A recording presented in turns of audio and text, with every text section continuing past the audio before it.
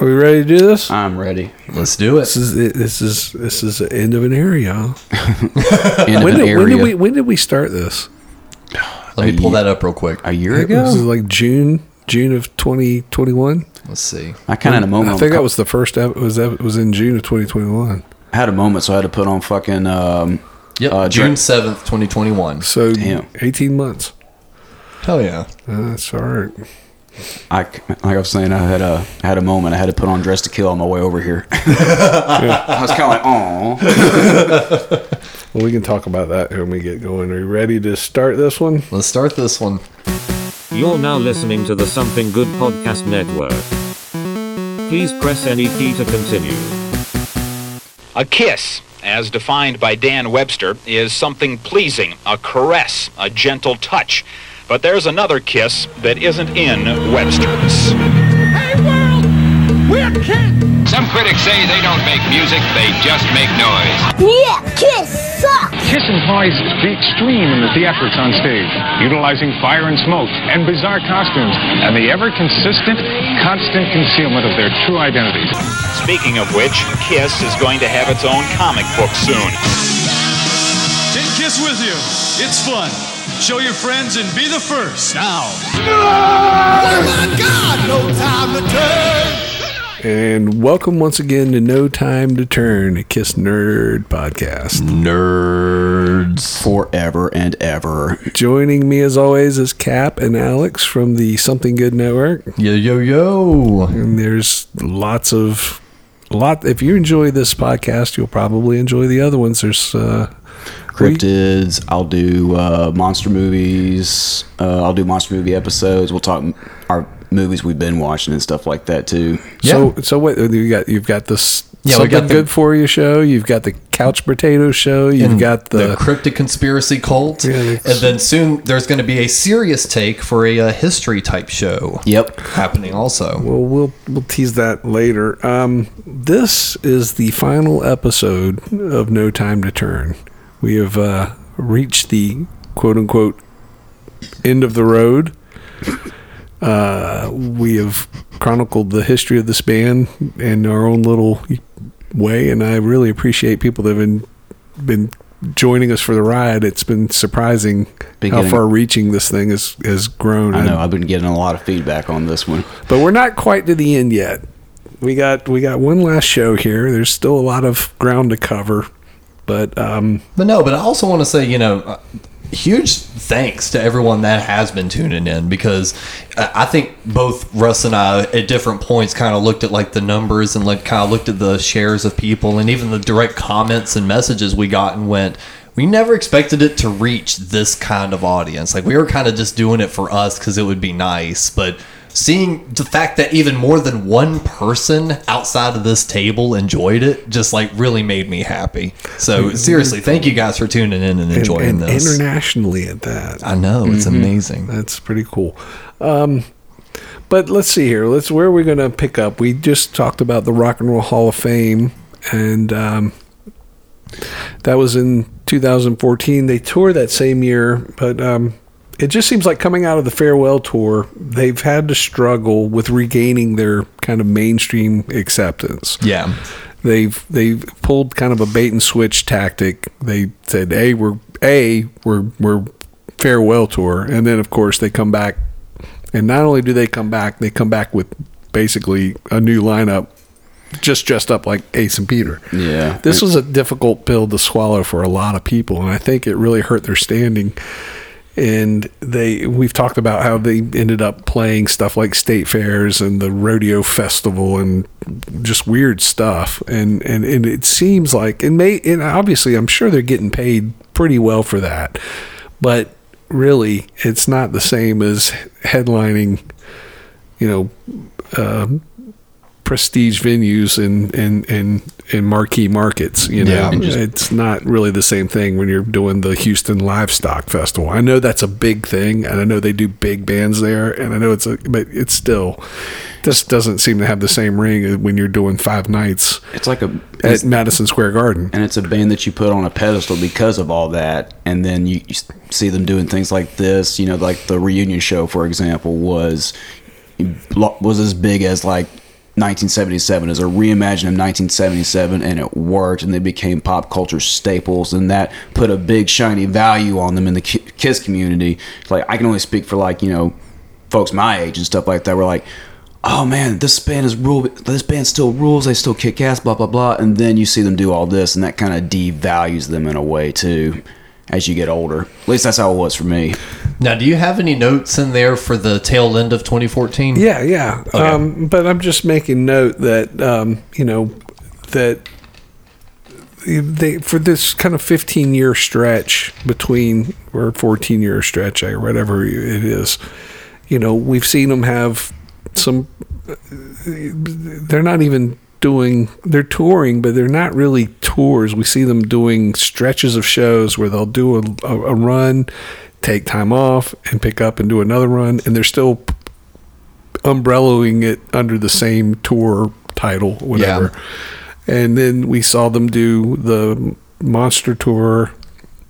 We saw, that was the one with Motley Crue, right? See, the Motley Crue one was right before the Monster tour. Okay, yeah, that was the tour. All they had was Hell and Hallelujah. That was their most successful run since the farewell tour. That had the cool spider stage for like the first half of the tour. Yeah, which is the coolest stage I think they've probably ever had.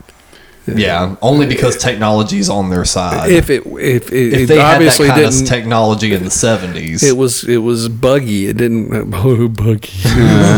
The spider stage was buggy. Now, when was the? I didn't even mean to do that until I said it. It's not a bug. It's an arachnid. Oh my god! Kiss Nerd Podcast. So in 2014, we saw them get inducted to the Rock and Roll Hall of Fame. In June, they embarked on a co-headlining tour with Def Leppard. So this formula they did with Motley Crue, they decided to do again because it worked so well with Motley Crue. They're doing it with Def Leppard, and this seems like a pretty good deal for the average fair weather music fan. Yeah, but it also suggests to me, anyway, that neither act are really in a position to stage a headlining arena tour on their own. Yeah. Which may or may not be accurate. But these summer package deals, they're becoming more commonplace for these big outdoor amphitheaters. Just did one, actually. Well, that's different. They did the stadium tour. We'll talk about that in a minute because this is a moderately successful tour. I don't know. I guess this is on par with the Motley Crue tour. I've only seen, and I've got limited information available, but it seemed to me that there was at least 3 sold out dates, including Detroit, because Detroit loves them some Kiss. But this is still, you know, who's the draw on this? Is it Kiss as the headliner, or is it's a package deal? And I think it's really just that it's the package deal. You know. Now, correct me if I'm wrong. Weren't you trying to see them on this tour? Definitely no, because it was Motley Crue and Poison. But I think what he's saying is that, like, you know, no, he's talking about this tour in 2000. Oh no, I saw them. I saw it on YouTube, actually. Oh, okay. I thought you were trying to get tickets for this at one point. Gotcha. Okay. So no, that's a notable date on this tour on July 19th here in our hometown of Charlotte. That show was live streamed on Yahoo, and I'm unaware, and someone correct me here, was it just Kiss or was it both bands? I'm pretty sure it was both bands. I remember like the Charlotte show being associated with that. Maybe it was through a VH1 Classic thing or something like that. I thought it was only Kiss. I remember it happening. I didn't watch it. I just, you know, this is where, you know, I saw some of it. My breakdown in fandom and my claim to nerddom probably fails is because at this point I was just kind of checked out. I didn't want to see that. Actually, that was the exact moment that kind of turned me out too, you know? And oddly enough, in this era, after seeing the tour and just kind of having such a sour taste in my mouth, I kind of did go on a Kiss sabbatical, but I did kind of like move on again because I've definitely gone through an ebb and flow with my fandoms at different times of being like more of a hardcore fan, like kind of closer to I am now, and other times where I've more distanced myself. And after that show, I kind of distanced myself a little bit. And then oddly enough, by the time this happened, where I was in my life, I wasn't paying attention to Kiss. Like, I had a lot more important things going on in my life to pay attention to what Kiss was doing. Well, they weren't promoting anything. There was nothing to promote, which, you know, they're touring. It's kind of a formula that has been working for them. It puts them in the echelon of that an ever-present touring band that's never going to go away. The summer tour circuit that these bands are finding themselves in, you know. And it's classic. It's that classic rock, you know, Journey, Foreigner circuit. Yeah. Yep. They're not putting up. They're not being, you know, in the 90s they were playing with more contemporary bands, for better or worse. We knock Kiss for having the replacement guys dressed up as Ace and Peter. We're not knocking them for having replacement guys. We knock them because it just shows a complete lack of any kind of creativity or anything to have but I understand it. It's because they're establishing the brand. But to their credit, they're not Foreigner, who are touring literally with no members. Mick Jones is the only original member, and he only makes certain gigs. Now, with that debate, though, with Foreigner, there's no pin-up members or anything that's like that. That's a point. That's the point. Again, going back, what makes Kiss special, what makes them different, what makes them separate, what elevates them above the pack was because they were for identifiable, individual identifiable member. They are not Foreigner. They are not even Def Leppard. And I'm not shitting on those bands. I may be shitting on Foreigner a little bit because that's a really fucking cynical way of doing business, but that's what it is now. It's business. It's the music business. It's always been the music business. And I understand that there is a business quotient to it, but there also needs to be a certain kind of aesthetic element to it. That doesn't fly in the boardroom. I know. That's always been the great disconnect between the music and the business. And that goes back to what we were talking about in the last episode with the Rock and Roll Hall of Fame. You know, there is the business aspect that needs to be paid attention to because that has to be, the bottom line needs to be met. But there also is this sort of heightened sense of importance of what it is that you're doing. I mean, is there some sort of, I hate the word art. I think rock and roll is the same as it's disposable art, like a refrigerator magnet. But listen to Stephen Van Zandt say the exact same thing the other day. Like when Sgt. Pepper's came out, rock and roll became art. Yeah. Well, and I don't know that there's very much rock and roll that you can say truly elevates to the level of art. Velvet Underground? Well, the Velvets maybe, but some Patti Smith stuff maybe, even some Springsteen stuff maybe. Kiss does on a different level, but I wouldn't call it. It would be more like pop art. It was, it would, but just fine. And it's okay to be disposable art. That's part of what in some weird way, for the best of it, it endures in spite of itself. Hey, Twinkies will outlast us all. That's right. A Twinkie. There you go. So, something to note though on this tour, a pretty interesting set list. So I'm just pulling from the Charlotte date because by this point Kiss is not changing it up. But for a few tours they were kind of changing it up every 5 or 6 shows. They kind of swap out a song. Yeah. They weren't really doing it by this point. Man, you know what? So at least, sorry, go ahead. I was going to say with them playing the songs that they did, the moment that made me quit Kiss for a while was them opening with Psycho Circus. I was just about to say that. So July 19th, 2014, their set list was Psycho Circus. It's like, why? Well, I mean, Deuce. And then Shout It Out Loud, War Machine, Hotter Than Hell, Love It Loud, Lick It Up, God of Thunder, Hide Your Heart. Oh, bizarre. Cold Gin, Love Gun, Black Diamond, Detroit, Rock and Roll All Night. You think it's because they're playing with the Motley Crues and the Def Leppards and getting on packages that are really 80s packages, even those cruises? I don't think they didn't really sell enough. Hide Your Heart wasn't that No. big song for them. I could see them even doing something from Crazy Nights before I would see them doing something from Hot in the Shade. Yeah. Or doing Forever, which again, I just find it odd that they opened with Psycho Circus, and they also had Hide Your Heart. But a couple of years before, they were opening with Modern Day Delilah, which is a song that no one knew. They're opening their show with a song that was like, I mean, that's got to be an awkward opener. Think about this. Nothing from Sonic Boom or Monster on this tour, or at least on this show. Did they ever play anything besides Hell or Hallelujah live? Mm-hmm. They were doing, I forget which album was which. We talked about, they were doing the song Say Yeah, but what album that's from Monster. That's from Sonic Boom. See, no one cares. I brought up an idea about us doing our top 5 or maybe top 3 least favorite Kiss albums. I could easily rattle them off right this very second. Oh my God, me too. Well, I mean, I don't think I can quantify it. We can pick one probably at the end of it. Lick It Up, Animalize Asylum, easy.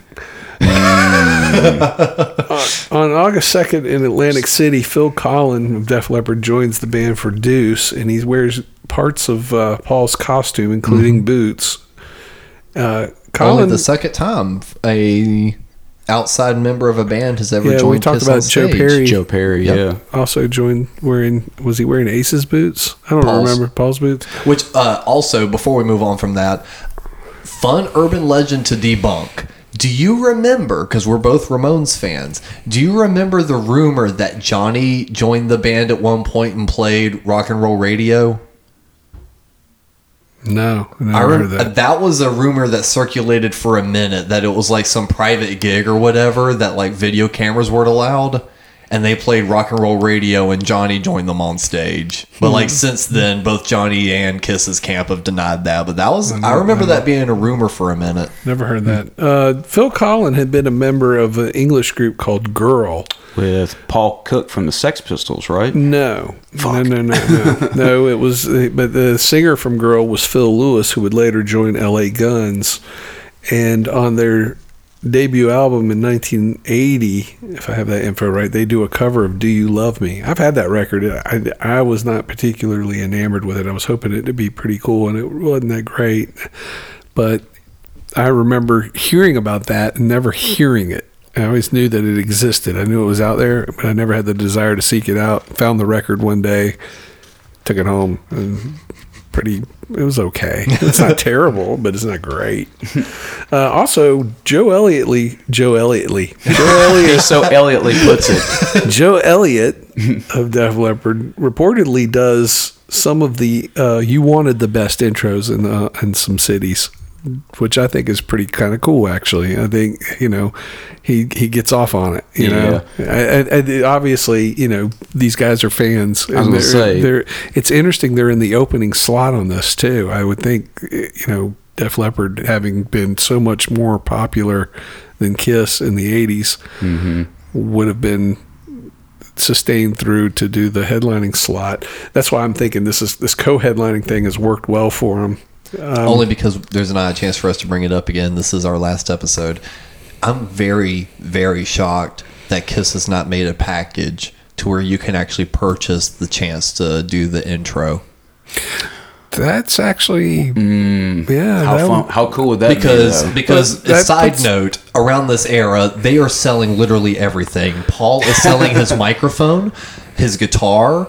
Gene is selling the fire sword, his basses, the guitar straps. Everything they play on stage is immediately sold off afterward. And Tommy and Eric aren't immune for it either. Tommy's selling his guitars. Eric's selling his either drum skins or the whole snare after shows. I mean, they are pumping out their gear every show. So I'm surprised they hadn't had a thing of like, for X amount of dollars, show up this time before the show, get coached on how to properly say it, run it through a few times, and then do it at the show. And then the meet and greets and everything else. I'm surprised they've not monetized that section. That's that's, I'm sitting here going, Gene. if I had the money, I would probably pay to do that. That'd be fun to do. Because they would give them some coaching, make sure they built it, make sure they didn't give Have a weak you ever intro. heard any of the, there was a point in the late 70s, it was on the Dynasty tour, and I don't know who's doing the intro, and it wasn't, I don't think it was Eddie Belandez, is that how you say his name, who does it on, it's split on Alive 2. It's You Wanted the Best, You Got the Best, Hottest Man in the World is Eddie Belandez, but the Kiss is Gene. It was overdubbed. But at some point, they seem to have a hang-up with their own name, Kiss, and they felt like it sounded too much like piss. And if you go back and listen to some of these bootlegs, he says, you wanted the best, you got the best, the hottest band in the world, Kiss.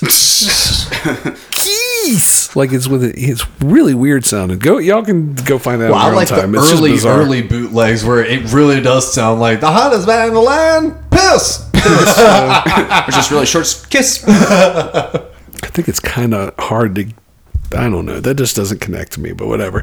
In November, they embark on another Kiss cruise, followed by a 9-date residency at the Hard Rock Hotel in Las Vegas. And these shows are professionally taped and released as a DVD and album with the creative title Kiss Rocks Vegas. And this is their last DVD release to date.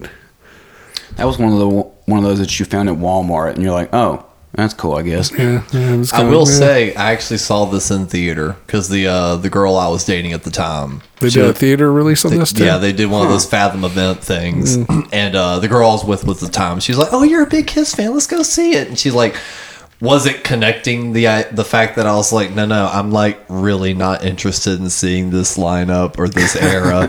But it's on the big screen. I know, but like, it's still Kiss. I know. Well, I'd like to see it. Oh, man. Okay. So it's like I actually went to the Fathom event to see this, but the thing is I felt like you, Russ, the entire time because the sound, this specific theater, the sound system was not set up for like a live showing of music. So the sound was horrible. It was like no mids whatsoever and very little bass and a lot of treble. So it's like, and it sounded like they tried to do that weird surround sound thing, but this like setup wasn't made for surround sound, yet that's like the signal that was being sent in because it's like guitars had weird panning, vocal kind of cut in weird spots. So it's like the viewing experience was not all that great, and that was outside of the performance. I was going to say, like a live concert in a movie theater sounds and looks super awkward. In the right setting, like when we saw the Kissology Volume 1 thing where they aired the 75 show, that was really good. The sound was really nice there. And that's what I was kind of hoping with this, but just even a better experience considering it was modern technology with the audio and video. No, not at all. I haven't talked about this a lot on the show, but with the one time that I saw Kiss, I had that exact same reaction. A buddy of mine was like, I got Kiss tickets if you want to go, because they were papering them out. I'm like, at first I'm like, but then in the back of my mind, I go, it's fucking Kiss, just go. Yeah. So I had that exact same feeling going like, oh man, I don't this lineup. And I will say though, I don't know, Russ, if you've taken a look at any of the video from the show at all. I've watched it. Okay. I've watched some of it too. I like the stage. I thought it was a really good use of the video monitors kind of above people's heads and stuff like that, like considering it was something that was just going to be stuck there for a long time. And I thought Paul's flying rig was pretty cool because he landed kind of on like a catwalk balcony. So it was kind of a pretty decent use of the room, I thought. Man, and it's one of those things that isn't talked about enough. We talk about Paul Stanley's vocal issues. At least Gene is still kind of carrying the band with his leads. Yeah, well, I mean, Gene never did anything to ruin his voice. All his stuff was in a low register. Clean living. He kind of did his monster hollering thing live, but yeah, I don't know. I mean, we've only suspected based on what we've read that the heart issue thing could be an issue. Right. I forgot about that. In 2015, with nothing to promote. Oh, real quick, at the very end, of 2014. I want to make note of this mainly because it was such a bizarre moment in history and something that the band, specifically Paul, has outright like slammed after the fact. And I remember watching this live when it happened. I can barely see. November 27th, New York City, the Macy's Day Parade. Oh, I forgot all about that. Yes. So, here's the backstory. I saw this one too. I think I might have seen this.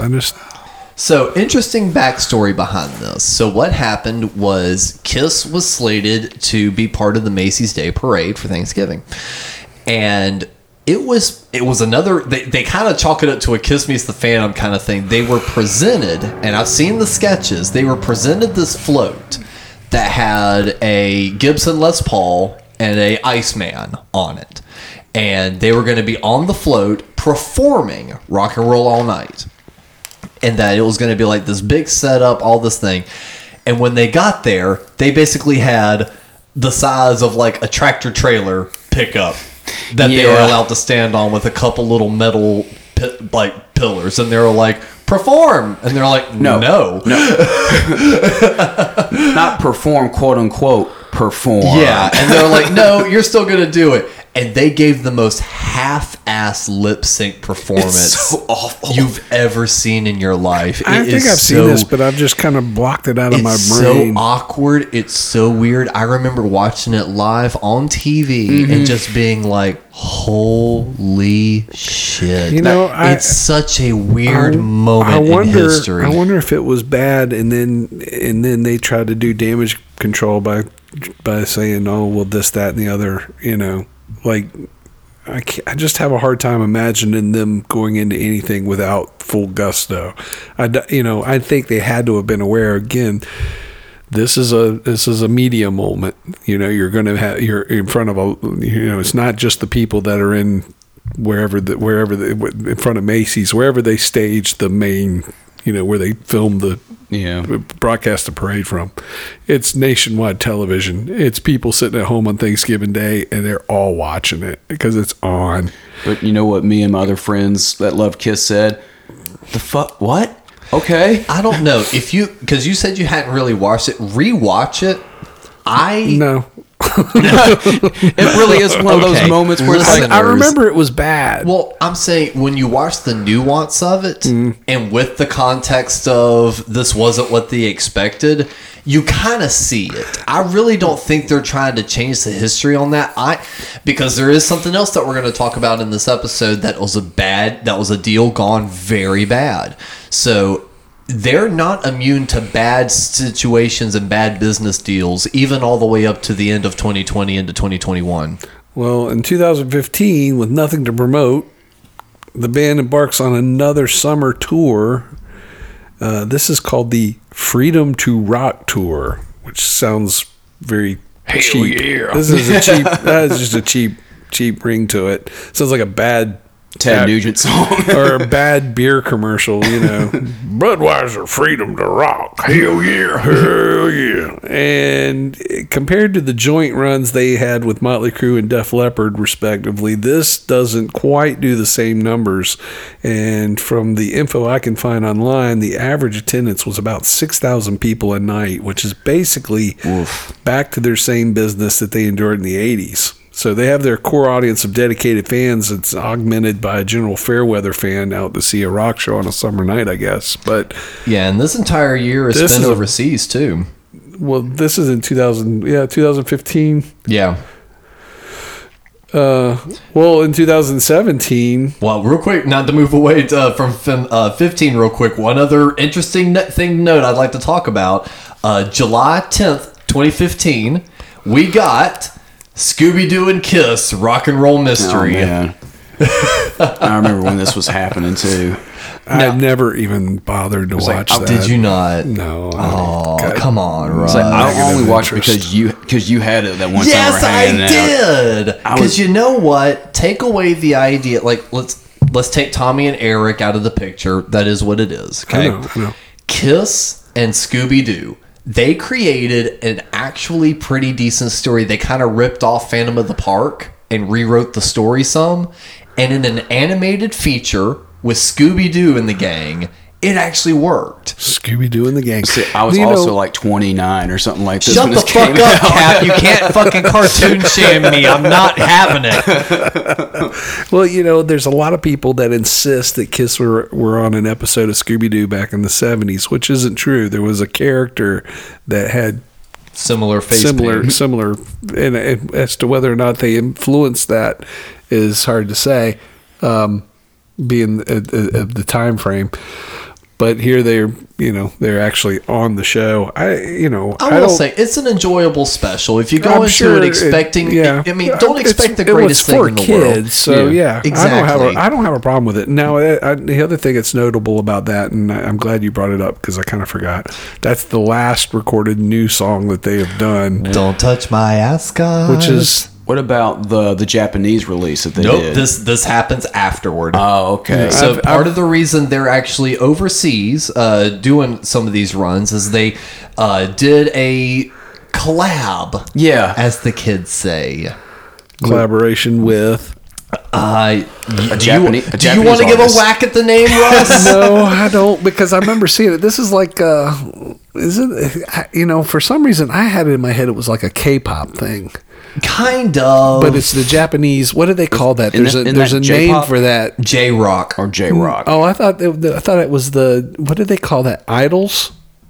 I don't think Idols. Or what do they call that? There's Idols a word. Is a band. There's even a documentary movie about it. It's like middle-aged men give these little girls all this lavish attention and money, and like like their parents are, try to hope these girls get. There's a name for it. They're teen.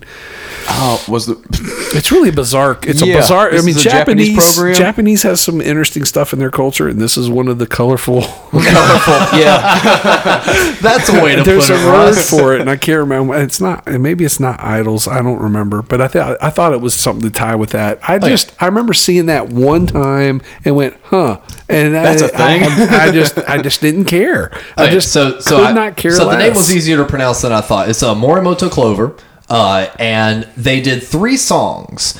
The English version was a song called Samurai Sun, which had Paul on lead vocal, and they even did a music video for it. Honestly, the video is kind of cool. It's just unfortunate that the song sucks ass, but the visuals are actually pretty cool. You know what? Hot take. Better song than anything on Monster or Sonic Boom. You think so? I think so. Did you listen to it when I sent it in the group chat? Yes, I did. I remember. Did you listen to all 3 songs that were on it? No. I did not. Okay, so was this like a boy band or it's a girl? Okay, yeah. Is it part of that Idol thing? I guess so. I don't know. I'm not entirely sure what you're talking of. I don't follow any of this culture whatsoever. I was taking your word on it. At this point, I'm not really following. It's one of those flavor of the month. We know they did it. Yes, but but there's 3 versions of the song. So there's Samurai Sun, and then there's the Japanese version where the girls are singing and Kiss is like singing the backups, which is kind of like the mirror version of the English version. But then there's a song on there called Rock and Roll All Night. Oh boy. And from what it's hard to find the info on it, so I could be wrong, but I feel like I remember hearing when they were doing interviews, and a lot of these interviews got taken off YouTube, weirdly enough, like maybe about 2-3 years ago. But I remember listening to one of the interviews, hearing that Paul and Tommy contributed their guitars to it. So it's very interesting hearing, like, I'll just call it J-pop, this weird J-pop version of Rock and Roll All Night, knowing that Paul and Tommy contributed the guitars. Look up and see if they're considered part of the Japanese Idol thing. Because I'm telling you, that is a big thing over in Japan. It's the competition singing. I think it's like a competition thing, and then these girls get promoted, and it's encouraged that their fan base isn't like other teenagers. It's like middle-aged men, and they literally like furnish their apartments and all this stupid stuff. It's really kind of weird subculture over there. I was talking. Well, I don't know what you look up, but no, I don't think this. I don't think this is part of it. Looking at their Wikipedia page under genres, it lists them as J-pop and rock. Yeah, but I didn't know if they were part of the Idol thing. No, it seems like they are just a traditional old girl band that got together. It says 4 members of MZC are known for energetic performances incorporating elements of ballet, gymnastics, and action moves. They're notable. What were they called? Why not? What were they called? Let's see. Momoiro Clover Z. So Momorio Clover. Yeah. Weird tangent, but it's still such an odd thing. For Kiss never does collaborations. For them to collaborate with this odd Japanese girl band is kind of interesting. They're a Japanese idol girl group. So that's kind of what I guess. That's kind of why I liked it. Wikipedia. That's the very first thing it says. They're a Japanese idol girl group. I think I liked it because it was different from anything that didn't sound like 60-year-old Kiss trying to be 23-year-old Kiss. Well, you know what this I mean? all. Okay, I didn't see that very they're first part top of the paragraph. so they don't normally say things like this to girls your age. No. But when I saw you on that Japanese Idol show, that day I knew we'd do a collab. All right, look, we've already given this way too much. Well, I will say the last thing on it, completely outside of them, this is the first time lip syncing is ever incorporated in a Kiss live show. No, it's not. To this degree, it is because they did those shows in Japan, and they did. One of them was with this girl band, and as an encore, they came out and played the song. Hey. And the entire song was backtracked. Hey. Like the entire band wasn't playing. Oh my god! And like the entire band was miming along to a backtrack. So it was a very I think that's history important. The entire band mimed along to a backtrack live. Speaking of collaborations, there's this one moment, and I forget when it was, where Paul Stanley and Ace started recording together again. Well, they did the Origins. Paul played on one song on Ace's solo record. But I remember it being like a big deal when it happened. Yeah, that was. It's like, hey, Ace, I'll help you move a few units. Yeah, something like that. Yeah, probably. I don't know. That was whatever. They only play 8 dates stateside in 2017 with a run of European dates, and they dubbed this the Kiss World Tour, not the Kiss World Tour, Kiss World Tour. Now, they copyrighted the name Kiss World back in the 70s. Gene had this convoluted idea of a traveling amusement park, like a traveling carnival sideshow that went with their concerts, and they would set up an adjacent. We've talked about this. It was during the Dynasty era, and it just didn't pan out. So I guess they had the name, they needed to use it. I was like, well, got to stick it on something. There we go. We'll stick it on this. All of this seems to be writing on the wall, because nobody much cares about this new model Kiss. They do okay when they're packaged with these other larger groups or other groups of their ilk, as a package deal. The Aerosmith tour, the Motley Crue tour, the Def Leppard tour, those were successful. But Kiss on their own hasn't done real well. I will say, it is interesting, though, for the Kiss World Tour, they did redon their Creatures of the Night Elder-esque. So when they brought that back, I remember they did a whole thing on the that Kiss cruise of that year, doing Creatures of the Night. So at least they were trying to do something different. Yeah, but then something happens in February of 2018. They file a copyright claim to the phrase "the end of the road," and this immediately starts the rumor mill. Of course, because it's telegraphing an impending farewell tour, a second farewell tour, but a farewell tour nonetheless. But it's also one of those deals where it's like, everybody knows these guys are like in their 60s at this point. Well, yeah. And now initially Gene claims to know nothing about it, but Paul immediately pipes in and says it was him. Paul did this. We're going to do this. He's already got it in his head. Yeah. It doesn't say when. He just wants to make sure that he's got because apparently a copyright claim was filed against them when they toured using the Hottest Show on Earth tour, which I don't think had any real legal legs, but Ringling Brothers came after him saying, oh shit, we're the greatest show on earth. And Kiss was like, well, we're the hottest show on earth and whatever. I don't know. But, they're just covering their backside. They're copywriting this for the use of whatever they want to do. but no formal announcement for a final tour has been made at this juncture.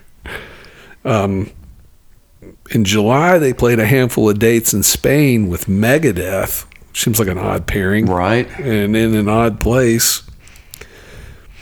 But in September of 2018, they appear on America's Got Talent playing Detroit Rock City, and it was at this point they formally announced the End of the Road farewell tour. What do you think of a name for that tour? I don't have a problem with it. I just, I remember my first response was, please. Yeah. I hope it is. Yeah. Let it be the end, because they need to stop. It begins January 21st, 2019, and continues for over a year. And this really, it works. It kicks up their attendance. It kicks up their attendance, not marginally, but exponentially. Yep. This is a big, if this is a ploy to put butts in seats, it works. This was the run I caught them on. It ultimately gets suspended in March, I guess, of 2020 because of the COVID pandemic, and then resumes about 18 months later or so, I guess August 18th, 2021, and is continuing to this very present moment. They are still touring under. The last show was announced at one point without a location. A date was announced. I couldn't find. It was July. I think it was July 21st, 2021. Yeah. And heavily rumored to be New York. Yeah, but there was no location, or tickets were never put on sale. Now this keeps getting pushed back and back and back and back and back. And then the rumor mill keeps churning about the original lineup once again. So we kind of breezed that a little bit on the last episode. This is why I say, as much of a fan as I am, I fully believe in what Russ said, and that at the Rock and Roll Hall of Fame, that's going to be, unless by some fucking random chance they literally come out to bow at the very last show, I think that Rock and Roll Hall of Fame is going to be the last time that Kiss publicly are in the same room as all four members. Because as time has gone on, we're recording this for posterity in 2022, near the end, November, and we have seen Ace on his most recent tours, video-wise, in my opinion, not that great. He's Ace, but he's not arena-worthy anymore. And Peter, he's 76 years old. Yeah, the passion's there, but he's old. There's no polite way to say it. He's old. He has the heart, but probably not the legs. He doesn't, and that's no slight on him whatsoever. No, but it's completely understandable. His time has passed for a drummer, someone that has to be so physical. He doesn't do it all the time. And one of the more recent conventions that happened, I think in 2021, I think it was called Creatures Fest. He got invited up to play with some members, and it was great hearing him behind the kit. You could hear Peter's style, but at the same time, to carry a Kiss show. Yeah, it was a room and a band that he could carry. And even that, it was barely being carried. Yeah, arena level, he couldn't. So, as much, even if Paul woke up tomorrow, after being visited by Pauls of, Kiss's past, and has a complete change of heart, love Peter. Yeah, calls up Peter and Ace is like, I'm so sorry, guys. You know what? I really want you to join us on stage. We'll kick Tommy and Eric off stage. I want you on. I don't think they could physically do it. I really don't. I agree that Peter couldn't do it, and it feels like with Ace, I feel like in Kiss, even with a fucked up Peter, Ace it would probably be somewhat unless cohesive Peter because sang of that Beth. Chemistry. Unless they got out of the way enough for Peter to sing Beth. Can I say something at this point? Yeah, sorry. I don't think any of the original members can do it anymore. I mean, have you Paul seen any of the footage of their current shows? Well, do we want to talk about the backtracks? I'm not even talking about the backtracks. Well, I was saying in general. I don't even care about the backtracks. Paul Stanley just can't sing. Period. Anymore. That he can't. But it's not at the level that he's going for.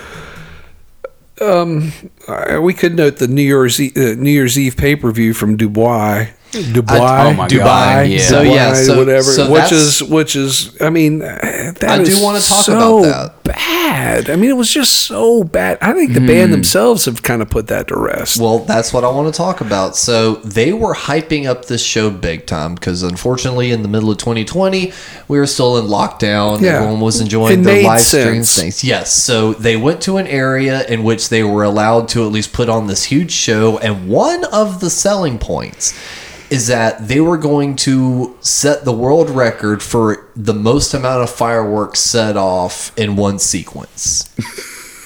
And I think they achieved that. And you know what? Hold on. I think that's the only thing they actually achieved on that show. Because they were selling the pay-per-view tickets.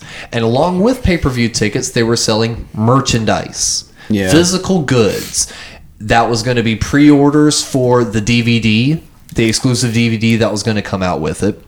T-shirts, hats, all the bullshit. Outrageous prices. Number one, the live stream kept skipping. Yeah, And to this day, in November 2022, people have yet to receive a fucking T-shirt No from shit. it. So the companies that they partnered with to get this done completely dropped the ball and have kind of like done a grab the money and run situation. On the most recent Kiss Cruise 11, Dot McGee was actually asked about it once again because during the cruise I was on, number 10, he was asked about it and just kind of gave the, we're working with it, you're going to get your stuff, we do apologize, but you know, we want to make sure all the fans get their things. Next, in so many words. This time, he was a lot more open about it and said, yeah, we haven't seen the money from that either. So we're either going to issue refunds or offer up something else in its place, but we're going to make sure you guys are taken care of one way or another.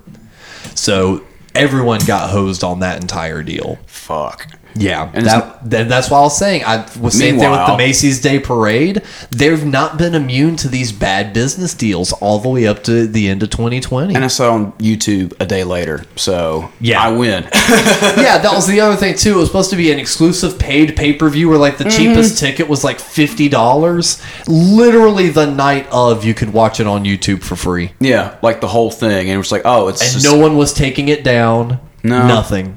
Plus It's it was- still up there. and it was exactly what I expected. Same old Kiss. Yeah. Just, I find it also funny that in between songs you can hear an audience. Well, I'm sure. Well, there's people watching. It was staged outside of a hotel. There's people in the watching. I'm sure from the balcony. I'm sure people flew to Dubai to see that. Absolutely. But if you listen, I know like there's I people listen to watching. everything There's people present to watch it. It's not Oh, a paid absolutely. audience, but whatever. But here's the when thing. I listen to, because I listen to everything with headphones because it's on my phone. You listen to those headphones, it's a audience. It's not a smattering of people hanging out their hotel rooms clapping. I don't know. You know what they should have done? They should have sold the pay-per-view as them unmasked. You know what they should have done? They should have broke up in 1979. I mean, yes, but on the Kiss cruises, the only fun part that's kind of fun to watch about the Kiss cruises is them playing the deep cuts without makeup And on. they don't do that anymore. They don't? They didn't do that on this Hey, run? let's not go into that. Russ is getting cranky because he No. hadn't talked in a minute. No, I'm just. I mean, it all kind of comes back to that same point of seeing a band, and I argued in the early part of this series that Kiss would, I think, still have been a successful band even if they had not employed the theatrics because of the sheer physicality of their performance. They were very a high energy band, probably more so than most.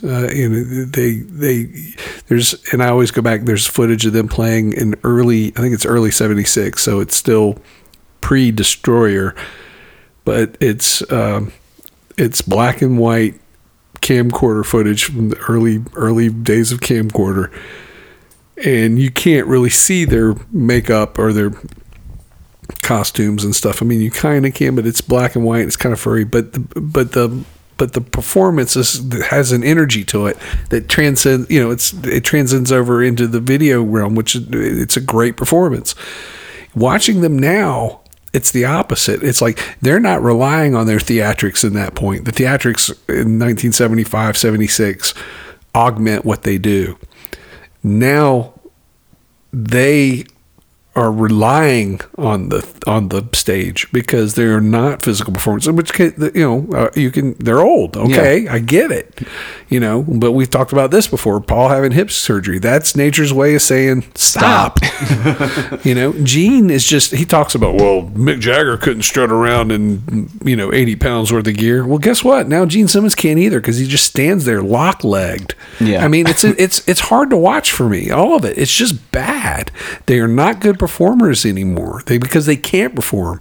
They're playing, but they're playing with no energy or heart or passion. There's no drive. It's just clocking in, collecting a paycheck, clogging out. Because I know you have absolutely no interest in seeing anything this current lineup does, so I don't bother. We've got a group chat on Facebook where we send like Kiss nerd shit every so often. But on this most recent Kiss cruise, the handful of deep cuts they chose to pick were actually off Rock and Roll Over, and they played Love 'Em or Leave 'Em for the first time in forever. So I sent that in the chat because I was just like, that would be interesting to see Russ's point. And I responded with 3 words: that was bad. I haven't watched it yet, but I'm also sitting there going like, there's no way it's good. It just hurts to watch. It just hurts to watch. I know. And that's why I think, this end of the road thing, it's a good idea if they actually stop. It doesn't seem like they know where to stop. But the demand is there because for some inexplicable reason, people are paying for it. They're coming and they're doing big numbers. It's like people are going to see it. And it's like, what is it that drives us? And all I can think of is, it's age. Because we talked about in the previous episode, I saw this term, the rock era. And this music, which used to be youth music, is now senior citizen music. Dad rock. Yeah. And it's like, that's who's going to see it. And well, so it's like, to even comment on that, Kiss Cruise 11 that just happened during Paul's Q&A, he was asked, are you going to come back to Australia? Now bear in mind, at the time of recording this, they just got back from Australia maybe 3 months ago roughly. Yeah. And they were hyping it up, we're here to say goodbye, this, that, and the other, And now it's like, oh, we're definitely going back. Dude, during that Q&A, someone asked, are you going to come back to Australia? And he goes, well, the funny thing is about that.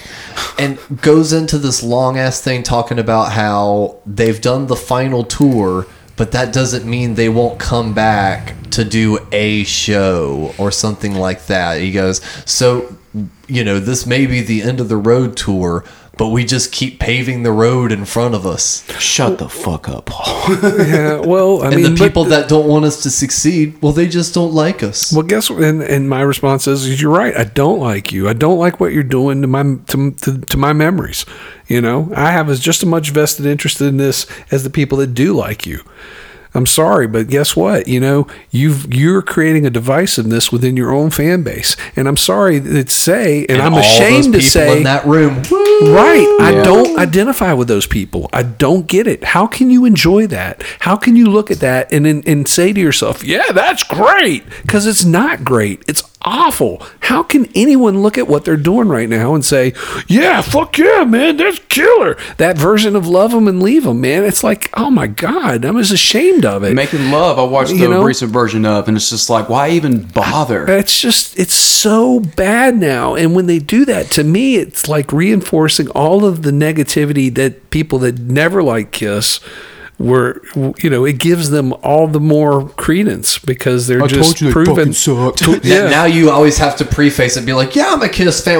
Early Kiss fan. Kiss, when they were still good. Yeah, it's like you always have to lead it as like being a Star Wars fan. Yeah, I'm a Star Wars fan. The original movies. Yes. I like the original Star Wars. But, and I don't know how true that is of other bands. Like, we just saw this summer tour with Motley Crue and Def Leppard. This is a tour, that stadium tour, Motley Crue, Def Leppard, Poison, and Joan Jett, right? Yeah. That couldn't have happened 10 years ago and had any kind of success. And I doubt that they're going to be able to pull this off in another 10 years. It's hard to say. But, this is where we've reached. But that tour did pretty well. It did real well. That's what I'm saying. It wouldn't have done well 10 years ago because we saw Motley Crue and Kiss package, but they weren't stadiums. Kiss and Def Leppard package. But I'm wondering if they're not sitting there, Doc McGee's sitting there scratching his chin going, Kiss and Bon Jovi with another hair metal band. You know what they're thinking. Well, they're absolutely thinking that. What's a couple years away? 50th anniversary. Well, no, we're 50. already at 50 though. No, next year they formed in 23. Yeah, or they formed in 73. Yeah, and the first album was 74. So next summer, 73, 50th anniversary. 74. They're gonna push that 50-year anniversary, man, and people will fucking go. At stadiums with That's my prediction. They're going to push that 50 because look at it. The world made them pause when they were trying to stop, and now so much time has passed where they're like, shit, if we can just milk this for the next couple years, we can really end it off on a big 50th anniversary 2023, 24. But if they toured with Bon Jovi, who would headline? Why do you think Bon Jovi? I mean, they toured with a painter. I'm just thinking. Well, that's true, but I'm just trying to think. If you're gonna do a Kiss version of the stadium tour or whatever, if you go out next summer with basically the same stadium tour that just happened, it's bound to not do as well because everyone just saw it. Yeah, you gotta do something they don't different. tour with anyone. You have to give it some breathing space, so they have to vary it. So it'd have to be Kiss. I could see, maybe Kiss and Motley Crue, or maybe Kiss and Def Leppard, but I would see something more like it's got to be its own unique thing, a complete different package. I might see it if they did Kiss and Alice Cooper. That would be pretty interesting. Yeah, they could do that. Live Nation. But it would have to still, they would have to add, I'm saying for a stadium though, they'd have to make it stadium worthy. It'd have to be other bands that can do stadium, Alice Cooper could probably. That's what I'm saying. You could put them with Iron Maiden, but who would headline that? Because Iron Maiden still does better business than way Kiss. More than Kiss still. So, it's a tricky business to try to put that together. But Kiss is doing really well on this tour, so the demand is there, and you could, if you did a stadium tour, part of what would be the selling point is, the stadium is a no-fly zone. We're going to blow up the sky. It's Kiss, blah, blah, blah. But they're still going to come out there and do the same shitty show, and people are still going to think it's good for some goddamn reason or another, even because though it's Kiss. It's not, though. It's not even approximation of Kiss now. You're going to see more energy and passion off of a Kiss tribute band that plays at your local bar than you're going to see from Kiss. They're not going to have the staging. They're not going to have the production, but they're probably going to play better, sing better, have more energy and more passion. They're going to be more into what they're doing than the band themselves are. I don't get it. I'm lost here because I don't understand how we got to this point. I don't understand. I feel no relationship or kinship whatsoever to the Kiss Army anymore. I don't see how they can see through this and go, yeah, this is acceptable. I don't have a problem with the merchandising. I don't have a problem with them selling or not selling t-shirts or whatever that didn't come with their, I understand that stuff, but at this point it's just playing, the physicality of playing, you're boring.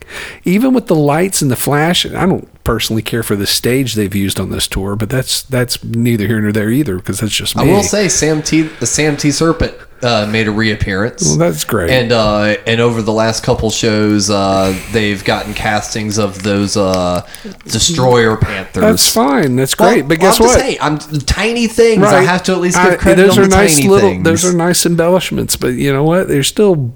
I mean, and I'm looking at Gene. Gene can still sing, but he just stands there, lock-legged, and he looks bored. And I'm like, if you're bored, if you're not, just stop, man. Go ahead and cash in that final lay down the card, the final show, and go away. You know, go do your vault, do an acoustic tour.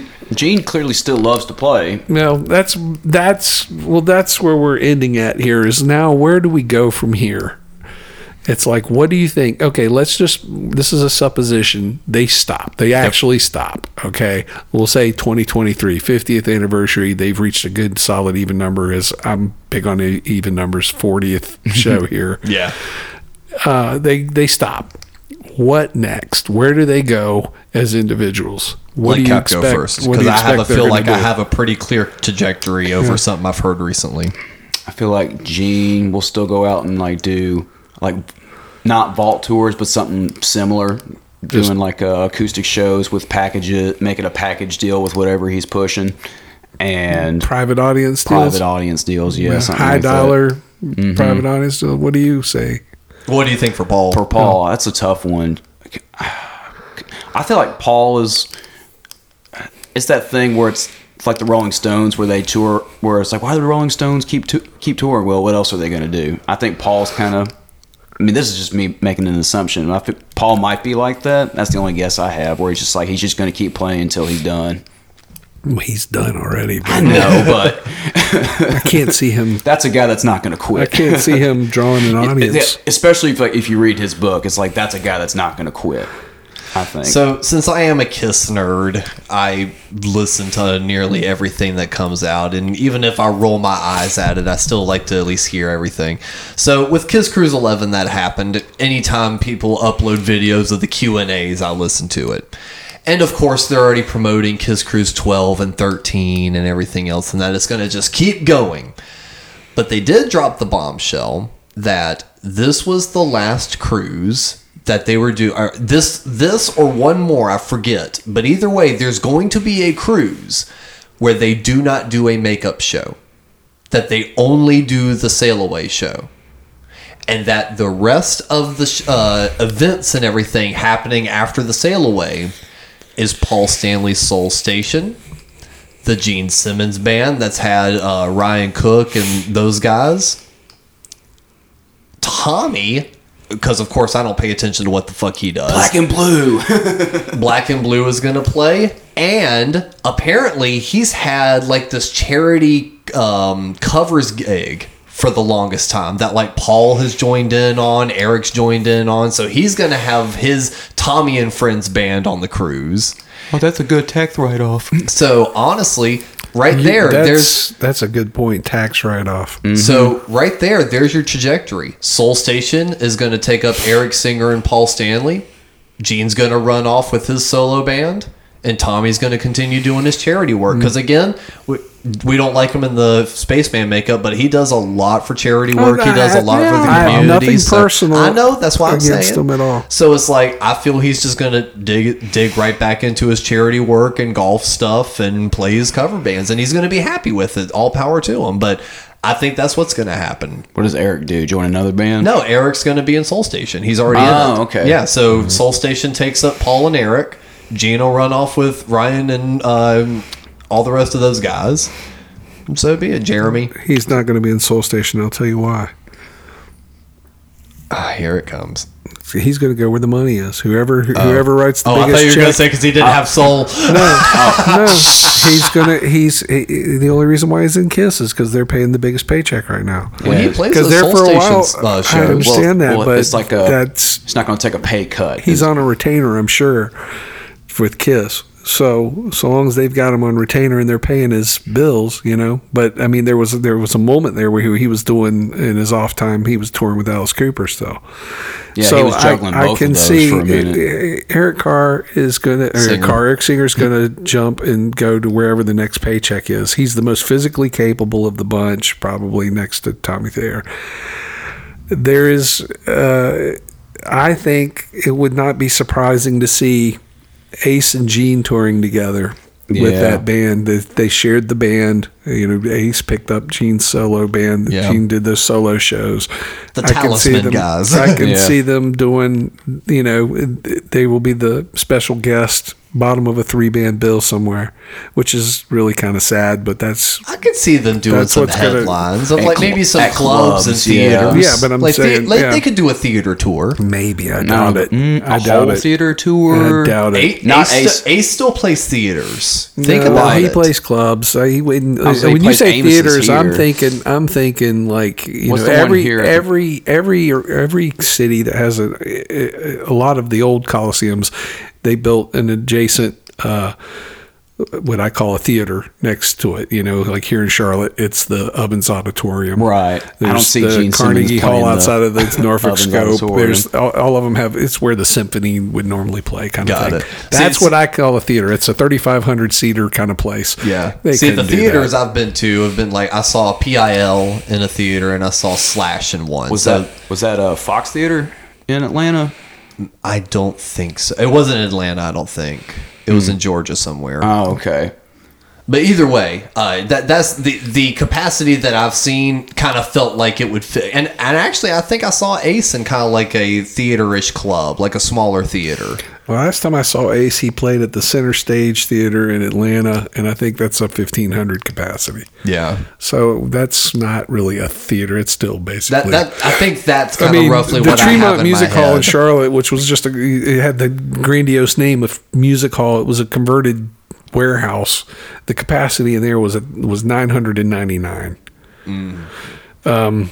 You know, I don't know. I mean, you can only speculate. I just don't see a demand there. I mean, it would be something that I might go see, but I don't see a demand there to be beyond an opening act for someone else. You know who could be the opening act? It'd be the Ace and Gene band with the Bruce Kulick band as the opener. No one would give a shit about that. That still wouldn't do. Look, you say that, but I wouldn't. I don't think they could do good.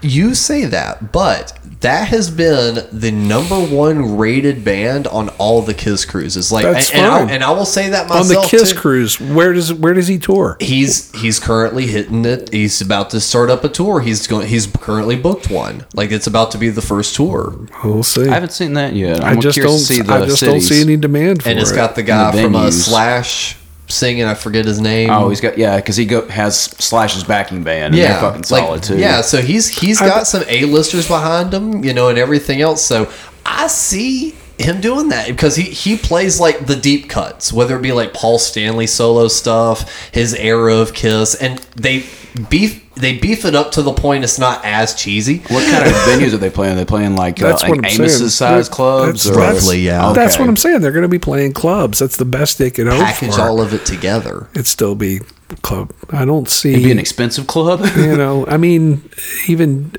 just Ace on his own doesn't play but clubs. They did the Ace and Peter package together in 91, 92 or whatever. They played clubs. It wasn't. They weren't going to get into also theaters before the reunion. But even I think at this point it's been so slogged down. And I saw Ace open for Alice Cooper a year ago, and it was pretty mediocre.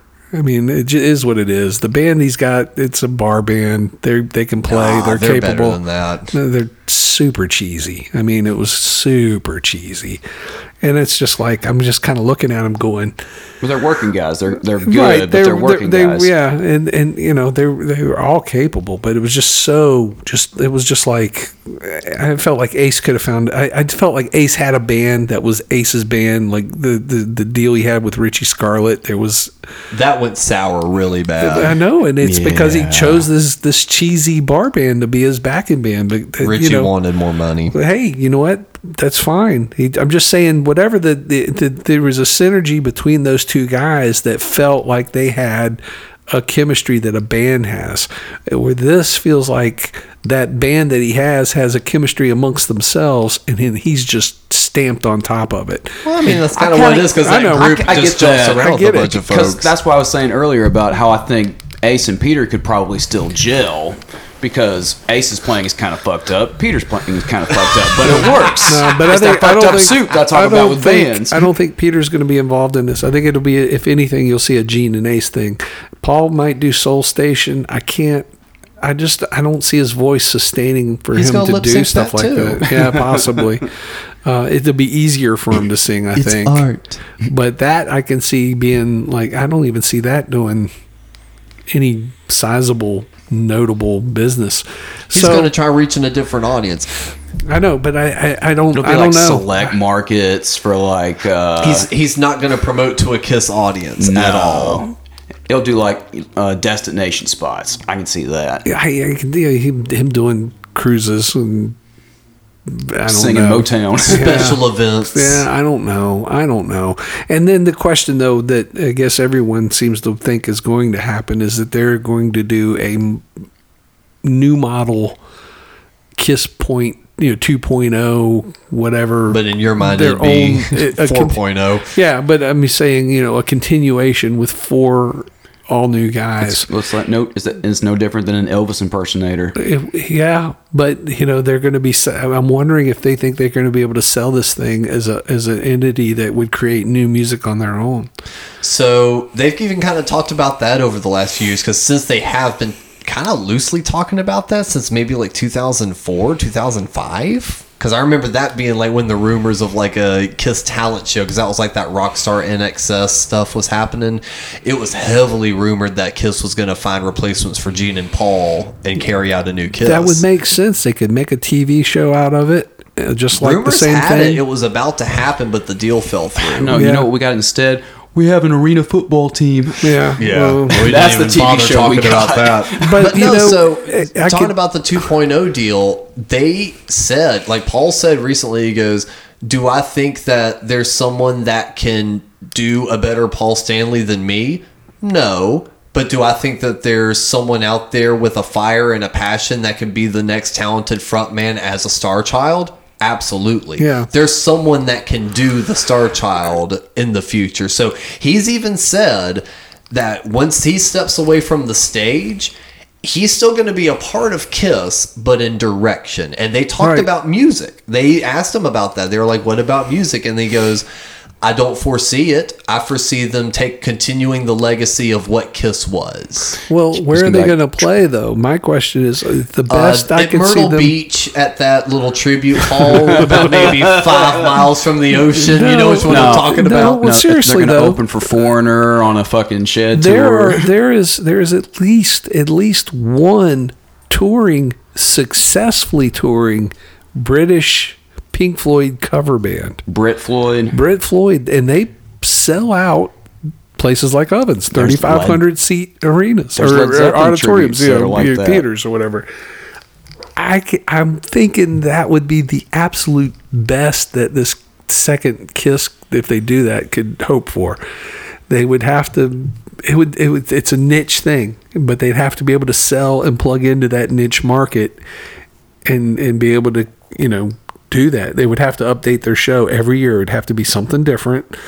They'd have to, tap into the old school classic Kiss catalog, because that's what's going to make it work. It'd be interesting if they actually, because you know how all these TV shows and movies are getting reboots. I wonder if they treat it as like Kiss rebooted. And like for the first tour, they only played stuff off like the first 2 to 3 records. Well, and then like as that band progresses, they allow more and more into the discography. What if they got somebody kind of sort of remotely popular to fill that role? Just to find somebody with a built-in audience, even if it's kind of small and makes sense with the fan base. I think that breaks the illusion if they're wearing the makeup. So for instance, if they were to create a new Frankenstein movie, I'd want them to find an unknown. Because I wouldn't want to see through the makeup and know that just a guy sitting there going is a popular actor. Just find someone with a good facial bone structure to play the new Frankenstein's monster. Well, it's interesting, but here you go. It's like they've never redid the classic Universal Frankenstein. Never, not in any really hard, serious, substantial way. Why have they not? I mean, we're talking about something it's what, 90 years old now? 90 years, and they still haven't been able to upgrade on Boris Karloff. Do we really? And nor should you probably. I think that there's even probably a conscious thought. I'm sure the powers that be at Universal have gone, time to we could reboot, and then somebody stops and goes, you can't. That's classic. You don't touch it. Maybe that's the attitude that they should take with Kiss, but they haven't. They've already tampered with it too much. So, well, you got Kiss Mini Golf at least. Wait, even more. You've got Mini Kiss. Yeah. Okay. I know that's not an official thing. Yeah, but it exists. It does. And here's the interesting thing, which is, and it's kind of this might wrap into our overarching question we've kind of had since the 70s episodes, which was, who was the better manager, Bill Aucoin or Doc McGee? And also now, was Kiss right all along? Because think about it. They're possibly at the end of the road. They're talking about getting what we'll just call a Kiss 2.0, even though apparently the band shudders at that name. Right. We'll just use that. They've got full-on permanent features in places like Las Vegas, whether it be the mini golf, and now right next to the mini golf, Gene has moved, because they personal lives, Gene's moved out of the house that was used for family jewels, so his whole collection section had to go somewhere. He's now opened up a museum with all of that stuff in it, where you can pay a fee, walk around, look at all his personal Kiss collection stuff. Is that open already? It's open already. And that's in Las Vegas? Yeah. It's near the mini golf thing. Honestly, that would be... I do enjoy a good round of putt-putt. And that is one of those really cool things, because he's got the original. That's the way they should have done this anyway. So, was Kiss right all the way back in the 70s? This is a Kiss world. We're slowly going to get to the point where Kiss is no longer the band. Kiss is a brand. Right. They will franchise the idea of the Kiss band. There will be an East Coast Kiss. There will be a West Coast Kiss. There will be an Australian Kiss. I can see that. There will be... Who doesn't want to play in Kiss? But here's the thing. I don't necessarily have a problem with these. All these concepts work for me only because it's not selling itself as Kiss. It's selling itself as an idealized, what you Kiss World thing, and also, to pile on top of all of it really exists as a tribute to that original band, which I'm fine with, especially if it, particularly if it's done really well. The quality control is what you've really got to watch out for. In another situation, just talking about it being a Kiss world and it just being the new Kiss brand, like it or not, those cruises really work for the Kiss brand, like the style of Kiss. Yeah, but it's a niche. So it would still be successful after they quit playing it. Sure. All of a sudden, now it's like, do we go on a Carnival cruise or do we go on a Kiss cruise? Right. So now, I don't think they could do a year-round. Once a year still. Once a year. But still, do we, when we do our vacation, that's a very niche thing, though. That is very niche. It's still successful. I know, it's but still a successful niche. It is a successful niche, but that's not something you build a market off of. That would factor into a grander scope of Kiss World. And that's what I'm saying. And now you've also got something else that's successful, and only because it's successful do I say they're opening 5 more locations. Rock and Brews. Gene and Paul have a heavy hand in the financials of that's that. In Dallas, right? I'm sure they don't have a heavy hand in the actual operations of it. In the financials of it. They're invested in it. Yeah. And they're using their name. And Paul loves his money. In fact, I would bet it's less. Food, rather. I don't know if it's so much an investment. Is it? I don't know. Is they invested in that, or is that a licensing thing? They're at the head of it. I mean, and I've never been to one, but is that a Kiss themed restaurant? No. That's what I'm saying. I'm going back to Kiss. Well, but what I'm saying though is that it's an easy gateway into Kiss though. So I just feel like the Kiss is going to be a new brand instead of it being associated with a band. Well, that's what they've always wanted. Yeah, and that's why I was saying I feel like all the way back then that they're going to get what they wanted. This Kiss world. We go on vacation. Let's play putt-putt. Do you want to do the pirate one? Do you want to do the spaceship one? Or you want to do the Kiss one? We're going on cruise. Do you want to do a traditional one or you do a Kiss one? Yeah, we're going out to eat. You want to go to Applebee's or you want to go to Rock and Brews? That's what I'm getting at. It's this weird thing where all of a sudden all of the options in your life could be a Kiss related option. That sounds great to say, but I really have a hard time. Does it? What I'm saying for them, I'm listening. My point is what you're saying essentially is Walt Disney. Yeah, I don't see Kiss. Coca-Cola. I don't see Kiss ever having the market share of a Disney, or even the market. What musician really does? That's what I'm saying. They would out of any band. No, because there's nothing. The thing that I always bristle at is people will talk about Kiss's, marketing themselves so heavily, you know, all the swag and everything. And really, Kiss doesn't do anything that the Beatles didn't do. They just had a closer hand on it because there were a lot of people selling Beatles unlicensed. There was no licensing back then. No one knew. That was uncharted territory back then. But the Beatles, there's nothing Kiss had that the Beatles didn't have, save a pinball machine. And you know, and now you see all these other bands, they're doing the same thing. You can still, guess what? You Led Zeppelin nerds that want to hate on Kiss, you could buy a Jimmy Page fucking action figure, dude. Yep. You know, you can buy a fucking Led Zeppelin shower curtain. This is all stuff that has become very commonplace now. But to have that same high profile visibility where you've, you know, and that, I know that's Gene's kind of fantasy is to be on par with Disney or Coca-Cola or whatever branding. But Disney is what I'm thinking of because Disney is so much more oriented on the same kind of level as far as having toys and what have you. Mm-hmm. I don't see them ever having that. I think they can create a niche market that would be something that they could brand worldwide in certain cities.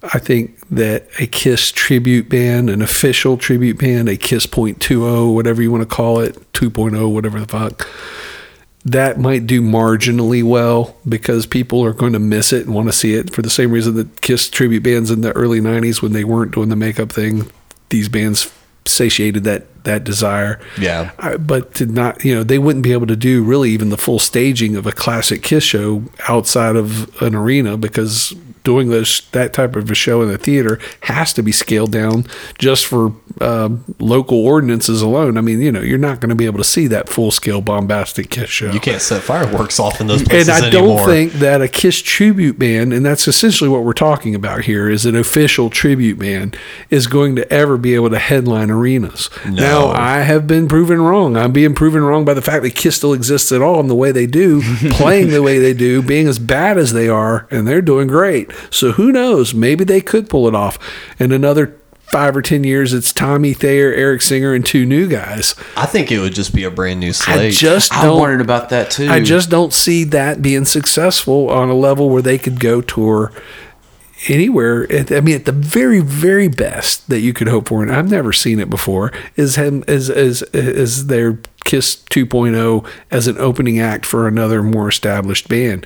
But have you ever seen a tribute band open for a more established band? No. It just, you know. But you know what? The tides may change. That may be one of those like weird TikTok stars that, you know, go on a big tour and they're like, hey, let's get a Kiss tribute band open for us. And if there's one thing that Kiss has always enjoyed doing is proving people wrong. So who knows?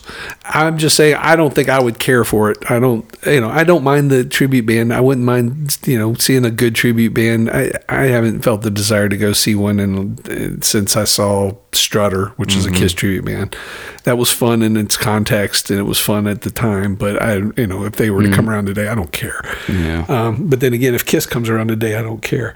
Although I have to be honest, at this point, if I had the ability and the means, would I go see their final show? The final show that this is it. They're saying this is it. This is the final show. We're playing a final show. It's, you know, at they're not Shea Stadium anymore. That's torn down, but you know, Yankee Stadium in New York or at Central Park or somewhere with a major capacity. Yeah, you know, do I want to expend the time, money, and energy to go say, well, I saw the last ever Kiss show just because of my own latent Kiss nerddom from when I loved them so much? I can't say I would. I can't say that I wouldn't, and that's what's really disturbing to me. It's like I can't. There's a part of you that would part possibly, of me that would still, at least look as at the much tickets. as I shit on them as they are now. It's like, you know, it's just like because it's such an ingrained part of my life that I grew up with. That, you know, do I want to tap into even just that little shred of what's left to see it off? You know, to say I was there, I was part of that. You know, my thought process on that, because I kind of put myself in that moment. I would immediately look at how much tickets were, kind of debate with myself on how to make it work, but then the creeping suspicion rolls in. Okay, this is their last show, New York City. But a couple years ago, they just toured, you know, Australia, and less than a year later they said they're coming back. I would be so worried this wouldn't be the final show. You know what? You can't trust these bands either. You know where I would definitely make up my if I had been lucky enough, because I saw their show on the next to the last ever show with the original band, for full original members, that next night in Charleston. If I had been at that show, I would be totally at peace with this. Yeah. I saw the last ever Kiss show because that was the last ever Kiss show. We talked about that. Yeah. Now people can argue. I don't care. You can argue till you're blue in the face. No, that show, October 7th or whatever it was, 2001. That was the last ever Kiss show. There has not been another Kiss show since. There has been the Variables. There's been the Kiss World, your lowercase Kiss that we joke about. But and honestly, if I had seen that show, then I wouldn't even be sitting here going, "Oh, sure." If I had seen that show, I'd be like, "Nah, I'm good with it." And you know what? And for me, that Motley Crue Kiss show was such a letdown. But then on the Kiss cruise, I kind of went in with my expectations and enjoyed myself. Like I sloughed away the, nose turn up and, all that stuff, and just let myself in the moment and enjoyed it. So you know what?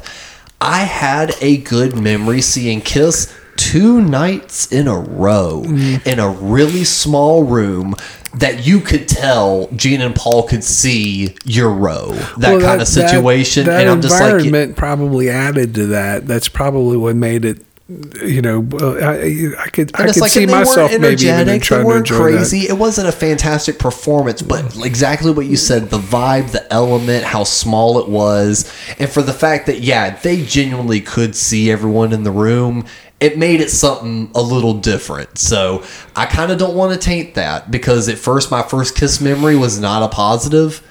My last Kiss memory on the cruise, seeing them 2 nights in a row, was a positive. I maybe just kind of want to leave it with that. Yeah. So which way do we think, though? Who was the better manager? Was it Bill Aucoin or was it Doc McGee? I think it's 2 totally different things. Like, Aucoin was good at getting them through the door, and Doc McGee succeeded in keeping them I would at the say, party, or reintroducing them to the party. I think Bill Aucoin, and not just because I'm a fan of the original band and everything, but I'm looking at some of the blunders that have been pulled since they've had Doc McGee, up to what we talked about, the whole debacle with the pay-per-view and all the tie-ins and stuff. It seems like they're I don't know. I've not ever been impressed with anything that he's done for them. I look at a lot of their ideas going, you're zigging instead of zagging. Stuff that seems obvious, they go the opposite direction. I have respect for him because what he's doing is obviously working. They're still... Well, I still can't help but appreciate the irony that their manager is a guy that got involved in management by being a drug dealer. Well, his first that was his deal. That was how he got involved. I'm your drug dealer. Oh, and now I'll be your manager. For what? Motley Crue, Bon Jovi, and before that was, I think it was Pat Travers. Oh, okay. Yeah, I don't, but I'd just say, he's a convicted fucking drug dealer, right? It's just. It's only in Kiss, It's not only in Kiss, but only in rock and roll, guys I guess. Like that, too, are just kind of like their own beast, aren't they? Like, I watched that Eagles doc where they talk about Irving Azoff and how they got pulled over, or they were flying into a private island or something like that, and they were going through customs and were holding. Right. And then they all thought they were going to get busted or thrown in jail and stuff like that. But Irving Azoff goes in and bails them out. And they're like, I don't know what he said. I don't know what he said, but it worked. He may be Satan, but he's our Satan. Yeah. That kind of thing.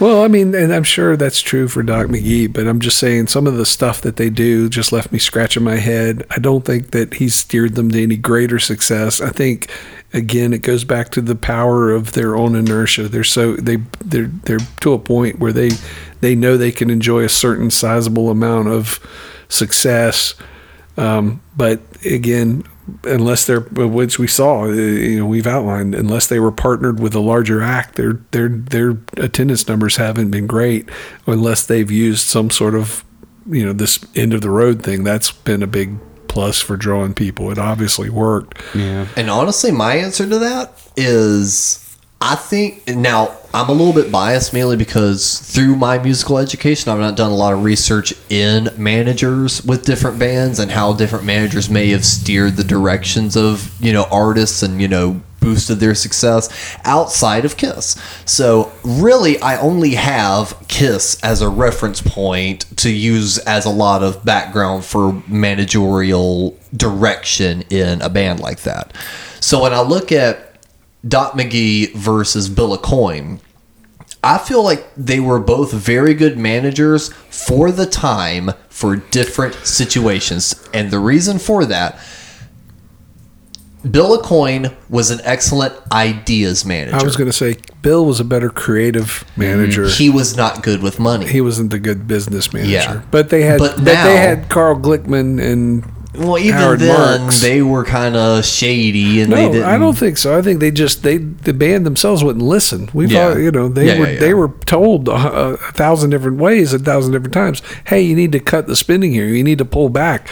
This isn't a financially viable process here. And the band was like, nope. Whoa, we're going to make it bigger. We're going to spend more money. Yeah. So Bill was a great ideas guy. And now you have to think about, as we outlined throughout the 80s and 90s, how they were in financial dire straits. I mean, they were already doing those semi-auctions, kind of selling some shit on the back end.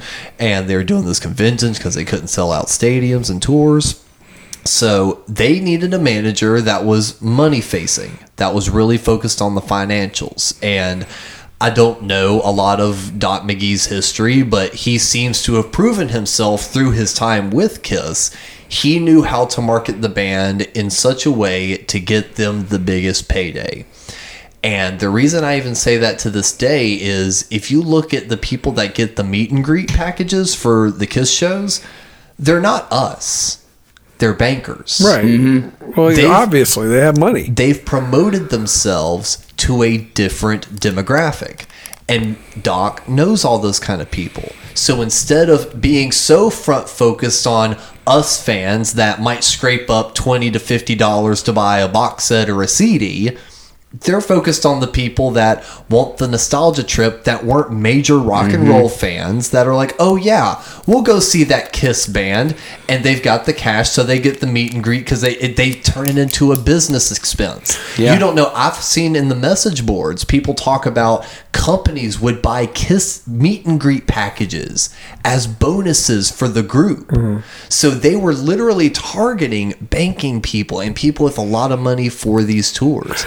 So I think that Bill was a great ideas guy to get them into the zeitgeist, where McGhee just knows those ins and outs of people with money and will promote to those people to keep the ship afloat. Well, it's all Ringling Brothers at the end of the day, right? There's a sucker born every minute. And you know what? And I think Doc echoes that, where he's just like, fuck it.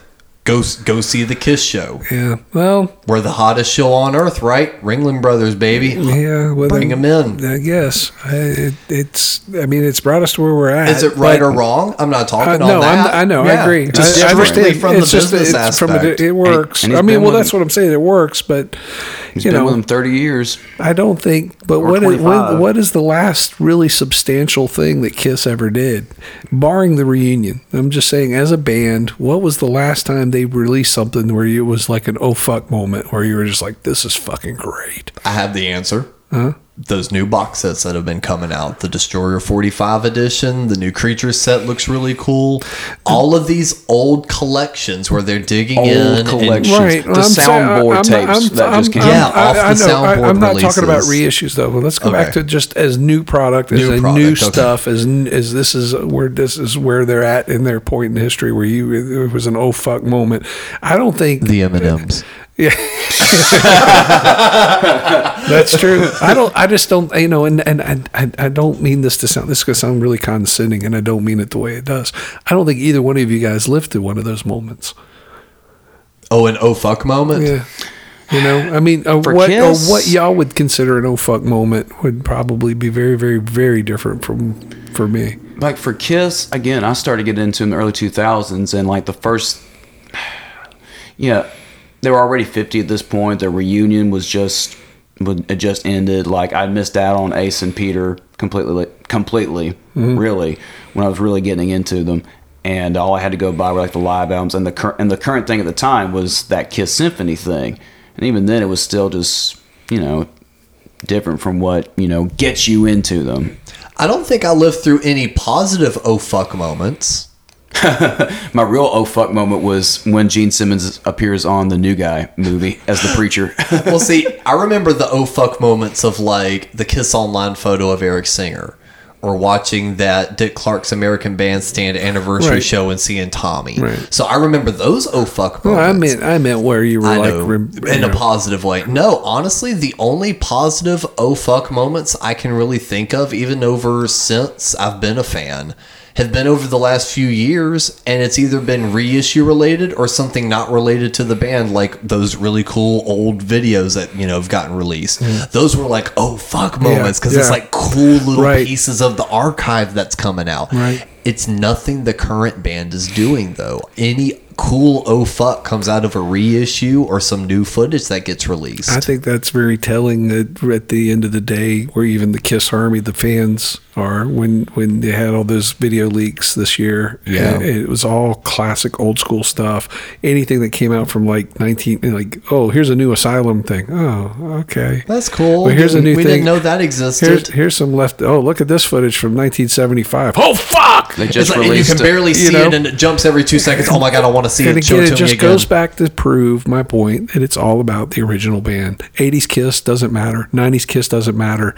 None of anything post, you know, even the reunion tour, that only existed in its moment, and they shouldn't have gone past that. But on retrospect, after we've done now 40 episodes, and we've looked at their entire history, probably not to as great of degree as we've been told by some of our listeners, which is fine. But just for yourselves, now that you've re-examined the entire catalog, is there any things that you've changed your mind about, like something that you liked prior, you realized maybe you didn't like as much as before, or vice versa, something that you didn't like so much before that you've gone, well, you know, that's way better than I remember it being? We'll start with Cap. Psycho Circus is probably the worst Kiss album for me. Really? Okay. I didn't realize I've never done like a full on, you know, listen. I think I listened to it all the way through like once before we did the revisit, and putting it back to back with all of the 80s releases and the 2000s releases. It's just like none of it just holds up at all. And it's that thing where it's just like, there's just nothing genuine about this. And it's just, I hated it so much. That was kind of like one of the big takeaways from the catalog. So I didn't realize I would dislike that one more than the 80s. And some of the 80s ones I've come around on, like I still catch myself singing King of the Mountain a lot, just cause. So that's so it was Asylum was the one that probably stuck out for. I think Asylum. Yeah, if I had to pick like an 80s Kiss record. Well, any record. I'm just saying something that you re-examined, that you reconnected with, or discovered that you... Hot in the Shade is kind of one of those, too, where I listening to it again for the first time in a while was one of those where it's just like, with the context and everything, kind of made it more interesting, but also just kind of, you know, as meh as the album is, like getting the context of everything kind of added to the experiences. For me... Honestly, I liked having my eureka moment when we were talking about Double Platinum, and I realized that the drum intro was slightly different because there wasn't a cymbal crash. And then when you go back and listen to the Rock and Roll Over, it's almost like and the song. It sounds like a weird cut on the cymbal crash. On the song. Dr. Love. I thought I said Dr. Love. You said Double Platinum. Oh, okay. Either way, so I like my little eureka moment for Double Platinum, Dr. Love drum intro. Something that I wound up having a new appreciation for wound up being, I think I talked about this on my, like, briefly, but I really like, the song name immediately escaped me, that's why I was buffering. Nowhere to Run. I think I don't hate that one either. I wound up getting a new appreciation for that song. I honestly, like, the more I've listened to it, and I think the reason why I like it is I've really, and I talked about this on the show too, my favorite of the solo albums is Paul's solo album. This song to me sounds like a continuation of what could have been on his record. It had a similar kind of chord progression, vocal melody, and honestly it's a good vocal from Paul. So through all this, I just realized I just always kind of skipped over that song. So now I've become that fan you hate, Russ. I now through the show, you've created a new defender of Nowhere to Run. Kind of a sleeper choice for me that I really liked was Peter's. Like part of his solo record. Solo record, it's better than people give it credit for, It but is. you've got to look at it from a different point of view. Like we said, if you're coming into it from kind of that rock perspective, I'm surprised that, and we talked about this in the past, that the so-called yacht rock audience hasn't figured out that album exists. It's like a lost little jewel in that crown, I guess. A lot of the same session players play on it that are on all that classic yacht rock stuff, but it also just reaffirmed my total disdain for Lick It Up, Animalize, and Asylum. To me, just that entire era, I can't like even Creatures of the Night. When we went through that episode, there's at least a couple I can pick through and be like, this isn't good, but in comparison to the previous 3 records, I would pick these songs, this batch of songs over the other ones. They just did a re-release for that album. Well, the box set. Yeah. Creatures. Creatures. Yeah. Which it seems like it's a mishmash. It's got a lot of Lick It Up stuff, demos on it. Yeah, well, they kind of had to play that era weird because there's some Lick It Up demos. There's also some Killers demos. And it was all because all of that era was so closely mismatched. I guess, but... And controversial take, if I had to pick an 80s Kiss record, Crazy Nights. Okay. There's some fun power pop on there. Very Ron Nevison-y. I think Sonic Boom proved to be the lowest, the worst of all Kiss records, and right neck and neck is Hot in the Shade for me. I think the album that I found myself reconnecting with, surprisingly, it was Lick It Up. There are things on it that I really don't like. I think it's got the absolute worst Kiss song on it, which was "Gimme More." Are You Cool and the Breeze? I'm cool with that. I'm cool with that song. I don't really care for Vinny's style of playing, even though I understand what the idea was behind it, and same with Bruce Kulick and all through that 80s stuff. And I have always felt that if they stayed true and stayed in a straight line, Crazy Nights was probably the most true Kiss type record of the 80s. Yeah. I can see that more in lineage to the Unmasked and Dynasty than I do anything else they did. Yeah, because I also, it was before we started the show, but I have like this weird love for Unmasked. The production, the songs, I like the Unmasked. production. So yeah, I find it funny you kind of connected those dots because I've kind of thought that, but at the same time, Kiss nerds like drawing weird connections. So yeah, I'd agree. But I realized while we did this show, I forget, there was an episode where I think he even made a comment about it where I was like, maybe we're not Kiss nerds. Maybe I'm not a Kiss fan after all. I think that was the Alive 35 episode. But I've realized that it's like there is a point where it was just like it just stops being anything special or interesting to me. I don't see them in the same light as I did when I was young. And I think, I was able to, had the good fortune of having a couple of years, the tail end of that, watching that comet streak across the sky. And, it's like, did you see Halley's Comet? No. Well, guess what? You're not gonna. I saw Fraley's Comet. Yeah. Oh, God damn it. I just opened the door to that. Yes, you did. But you understand what I'm saying? It's like, Yeah. it's like, well, what was it like? I don't think there's been a musical act that's been like that for like my lifetime. I mean, I think there's the Beatles, I feel like, I come away with this kind of feeling a little bit disappointed. I've given a lot of energy and effort into something that I realized that I only like a period of time from. But I had hoped as we went through this that I would discover something that I didn't know or had previously overlooked or somehow didn't have the open-mindedness to appreciate. I was really hoping I was going to find, like, I had never listened to Hot in the Shade before. Right. And I was like, that was the one I think I was most hoping. I'm like, man, maybe there'll be about something on here, I felt like that with Revenge. I thought maybe that was Revenge. And it's just so, it's not good.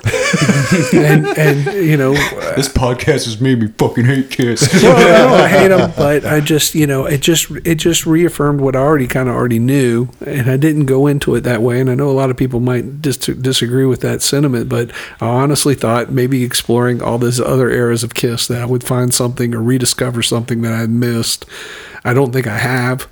I think if anything, it really just reinforced that love I have for the original lineup, for that original time. And I really don't have time or energy or interest into exploring this, any of this other stuff now. And that leaves me in that weird spot. Would I pay money to go see them play that final show? The part that loves that era, that wants to touch that last spot, wants to do that, but the other part of me has to go, but that's not what's happening, and that's not what's happening. And plus, I'm consciously aware that that's not the band, and even if they play marginally good, it's still not great. It's not going to be the great experience that I want it to be, and I know I'll walk away feeling pretty anticlimactic, so I'll probably avoid it. But that's just me. I'm just one opinion. Everyone else's mileage may vary. But such as it is in the world of Kiss, and this has been quite a little ride, hasn't it? Absolutely. It's been a blast. It's been interesting to hear y'all's perspectives coming from different eras and different outlooks. How has our experience shaped your opinion of Kiss? That you're getting the feedback from a different generation. I don't know. It would be something I probably won't think on until later. I don't like to go back and listen to these shows when we do them because I hate the sound of my own voice. I really don't either.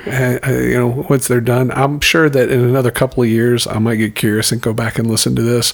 I know that each one of y'all have made valid points that I had not considered. I can't pinpoint any individual thing, but I know there have been times where I was like, I never thought of that, but that's a really good point.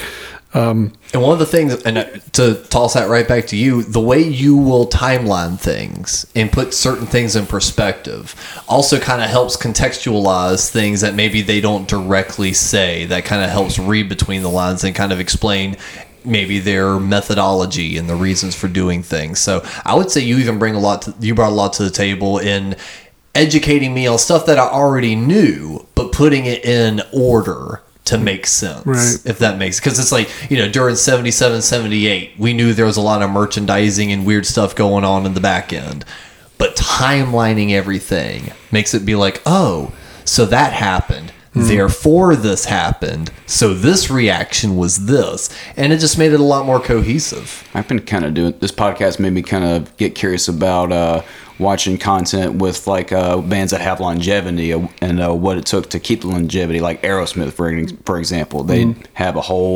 everything about them was documented and stuff like that, and that's all over YouTube. So that's kind of what this podcast has done for me with my interest in other bands that have stuck around longer than they should, but Steven Tyler can still sing, Yeah.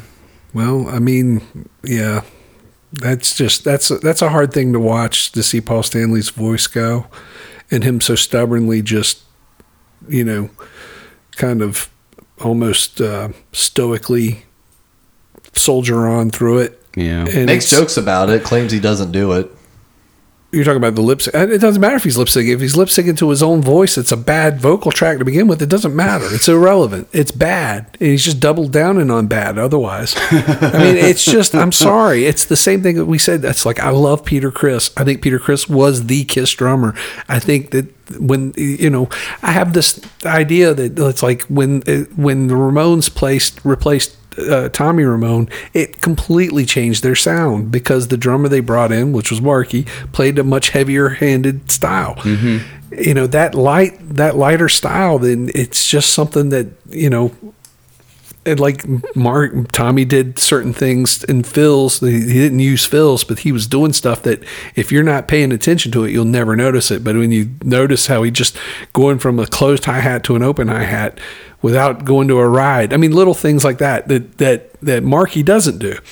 He played in Dust before the Ramones. Well, but Marky is a great drummer. Yeah. And when you say that, it's like people go, oh, you think he's a shitty drummer. I don't think Eric Carr was a shitty drummer at all. I just don't think he was a good Kiss drummer. I don't think anybody's a good Kiss drummer. There's only one good Kiss drummer, Peter Criss. Or There's someone only that one plays good Kiss guitarist. I mean, it is what it is. The best comment that I could think of was about the Who.